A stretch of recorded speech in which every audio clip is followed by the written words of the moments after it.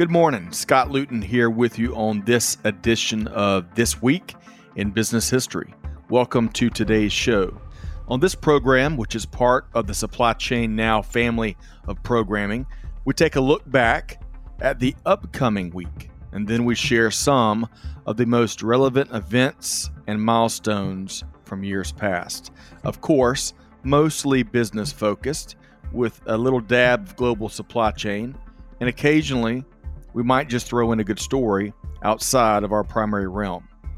So I invite you to join me on this look back in history to identify some of the most significant leaders, companies, innovations, and perhaps lessons learned in our collective business journey.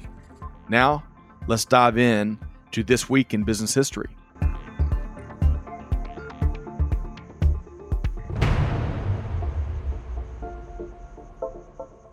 WGBH is the Boston affiliate of the Public Broadcasting Service, or PBS.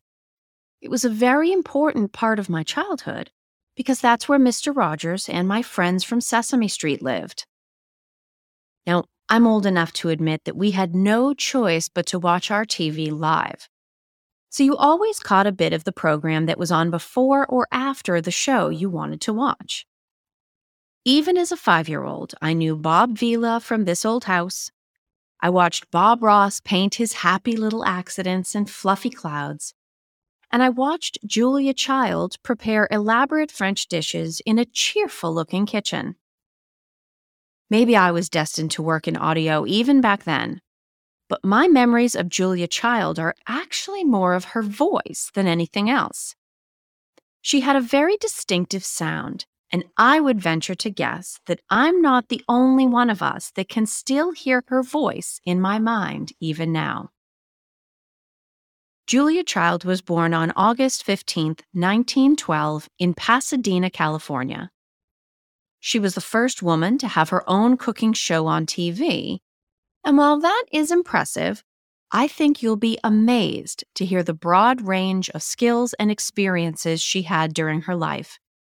So many that I can't possibly cover them all here. One of her cookbook collaborators and a fellow chef, Simone Beck, called Child only a businesswoman during a time in their lives when they were not close. Spend a few minutes with me, and I think you will discover that she was a very effective businesswoman, and far more as well. I'm Kelly Barner, your host for this episode of This Week in Business History on Supply Chain Now, and I love history. I'll be honest, though, I'm not all that familiar with French cuisine, despite growing up during Julia Child's heyday. But I can appreciate a life well lived, and there is nothing more rewarding than rediscovering stories that have been forgotten. If you enjoy the unique blend of storytelling and business history that Scott Luton and I share on This Week in Business History, please take a minute to subscribe to the podcast and share a review. That will help others find us. And now, back to this week's business history story, the life's work of Julia Child. As a young girl in California, Julia Child was described by a friend as really, really wild. Maybe she was just too big for the life she was living. And I don't just mean because she was 6 foot 2 inches tall. After getting off to a slow start as a failed writer and advertising professional, her desire for adventure finally took over. She wanted to join the military, but they said she was too tall. So instead, Julia volunteered with the American Red Cross in Pasadena, heading up the Department of Stenographic Services and working in the Aircraft Warning Service. When Pearl Harbor was bombed on December 7, 1941, she traveled to Washington, D.C. and joined the Office of Strategic Service, the United States Intelligence Service reporting to the Joint Chiefs of Staff. She volunteered to serve abroad, and her travels took her to China, Colombo, and Sri Lanka, where she helped develop shark repellent as part of the Emergency Sea Rescue Equipment section. This is also where she met her future husband, Paul Child, an OSS officer. it was decidedly not love at first sight. Paul had a twin brother named Charlie that he wrote to about Julia, calling her wildly emotional and a sloppy thinker. Maybe it was something in the air, but they were dating about a year later and married a year after that. After the war, Paul worked with the U.S. Information Service, and in 1948 they were stationed in France, where Julia would meet French cooking. Now, if you haven't been tracking dates in your mind, you might be surprised by this fact. Julia Child didn't graduate cooking school until she was 40 years old. She attended Le Cordon Bleu cooking school in Paris and took private lessons with master chef Max Bugnard during her 6 months of training. She also formed connections with Louisette Berthola and Simone Beck, two of her fellow Cordon Bleu students. And they created the L'École des Trois Gourmands, which translates to mean the School of Three Gluttons, or maybe more nicely put, 3 greedy, hungry people. After struggling to find her professional calling, Julia Child was finally thriving. She studied the French language and spent her free time browsing open-air farmers markets just to speak with people in practice. And her timing was perfect. With U.S. service members returning home after World War II with a taste for French cooking, there was a lot of interest in French cookbooks and instruction. The Trois Gourmands also wrote a groundbreaking cookbook titled Mastering the Art of French Cooking, which is mercifully in English. The first volume was published in September of 1961 and the second in 1970. Ironically, Houghton Mifflin, the first publisher, rejected it, saying that Americans did not want an encyclopedia. They wanted an easy way to cook something French fast. But their loss would become Alfred A. Knopf's gain. It topped the lists of best-selling cookbooks for 5 years after being published, and led Julia to write many more cookbooks, including My Life in France, which was published by her nephew after she passed away. The original cookbook was special because of the French-American collaboration that brought it to life. Julia Child would check to make sure that specific ingredients were available in American supermarkets. And if they were not, she would experiment until she found an acceptable alternative. Even then, an American taste for French food was not enough to keep Mastering the Art of French Cooking at the top of the bestsellers list. That was another still-to-be-discovered talent of Julia Child's, the art of self-promotion. Julia was invited on a Boston PBS show called I've Been Reading to promote her cookbook, and the producers suggested that she demonstrate how to make an omelet. 27 viewers wrote into the station asking for more, which took far more of a commitment back then than sending an email or making a Facebook post today. And a pilot was ordered. Between 1962 and 1973, 199 episodes of The French Chef were broadcast. For the first 26 segments, she only made $50 apiece. Julia Child made French cuisine accessible to her viewers, and they loved her for it. Here's something else about her that I relate to. It took an estimated 19 hours of prep for each 30-minute cooking segment. That reminds me more than I'd like to admit to what it's like to get Dial P in This Week in Business History ready to broadcast. By the end of 1965, her show, The French Chef, was being carried by 96 PBS stations.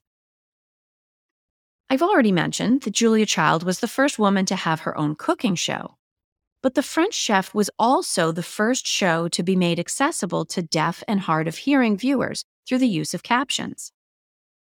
She has also been credited with creating the how-to or DIY genre of television, something that has exploded into many channels and shows today. And Julia's entrepreneurial streak wasn't over yet either. When her friend James Beard, known as the Dean of American Cookery, died on January 21st, 1985, Julia Child suggested that his New York brownstone, which was owned by Reed College in Portland, Oregon, be turned into something special. A fundraiser was held, and his home became the James Beard Foundation, an organization with a mission, quote, to provide a center for the culinary arts and to continue to foster the interest James Beard inspired in all aspects of food, its presentation, preparation, and of course, enjoyment. In the early 2000s, poor management and fraud on the part of the board of the James Beard Foundation nearly brought the organization to an end. But, as it turned out, it was his former home, the one Julia Child suggested saving, that turned around and saved the foundation by being so valuable. Julia Child spent the latter part of her career cooking and doing new shows, taking in a special interest in children's nutrition, and worrying about people getting overly focused on keeping cream and butter out of their diet. Here's a quote from her that I just love that comes from an interview in the 1990s. "Everybody is overreacting. If fear of food continues, it will be the death of gastronomy in the United States. Fortunately, the French don't suffer from the same hysteria we do. We should enjoy food and have fun. It is one of the simplest and nicest pleasures in life." Julia Child passed away from kidney failure on August 14th, 2004, just shy of her 92nd birthday. And her last meal was homemade French onion soup. The accolades began to pour in from all over the world. Her director and producer, Jeffrey Drummond, said, quote, "I think the secret of her appeal was a combination of joy in what she was doing and a deep desire to teach and to teach well." Food Network president Brooke Johnson said, "She was more than a pioneer, a legend, or a giant. She's the rock that started the avalanche that changed the way America eats." And an NPR article said she helped elevate the nation's culinary standards. She actually elevated all kinds of standards. At the time of her passing, Julia Child's net worth was $50 million, according to CelebrityNetWorth.com, which puts that $50 per cooking segment into perspective. She was a breast cancer survivor, something she only rarely talked about. She was the first woman to be inducted into the Culinary Institute of America's Hall of Fame.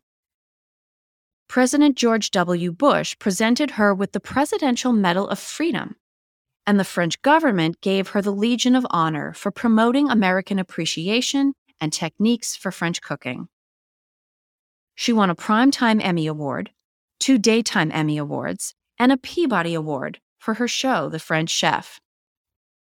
Her kitchen and kitchen tools are now in the Smithsonian Museum of Natural History, and this was the actual working kitchen from her home in Cambridge, Massachusetts. And to think, she never graduated from cooking school until age 40. Bon appetit, Julia Child. I propose that in her honor, we all try to enjoy our food and have a little fun. On that note, it is time to wrap up this edition of This Week in Business History. Thank you so much for tuning into the show each week. Don't forget to check out the wide variety of industry thought leadership available at supplychainnow.com.